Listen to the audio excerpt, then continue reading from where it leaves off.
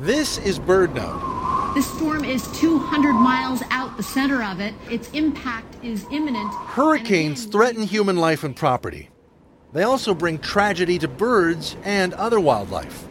Severe storm winds not only kill many birds, but blow others, especially seabirds, far from their normal range.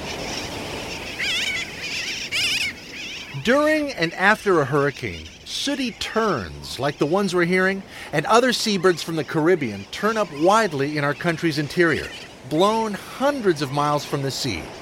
Caribbean land birds, however, fare better, hunkering down and generally avoiding being blown away. But it's important also to know what happens after these disasters.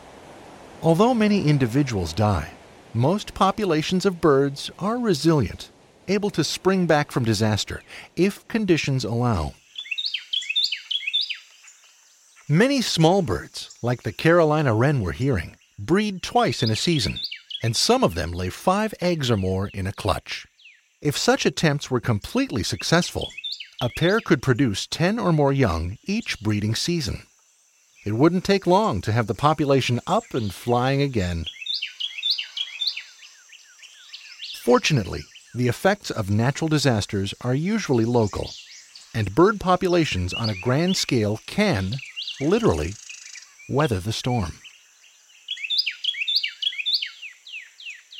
For BirdNote, I'm Michael Stein.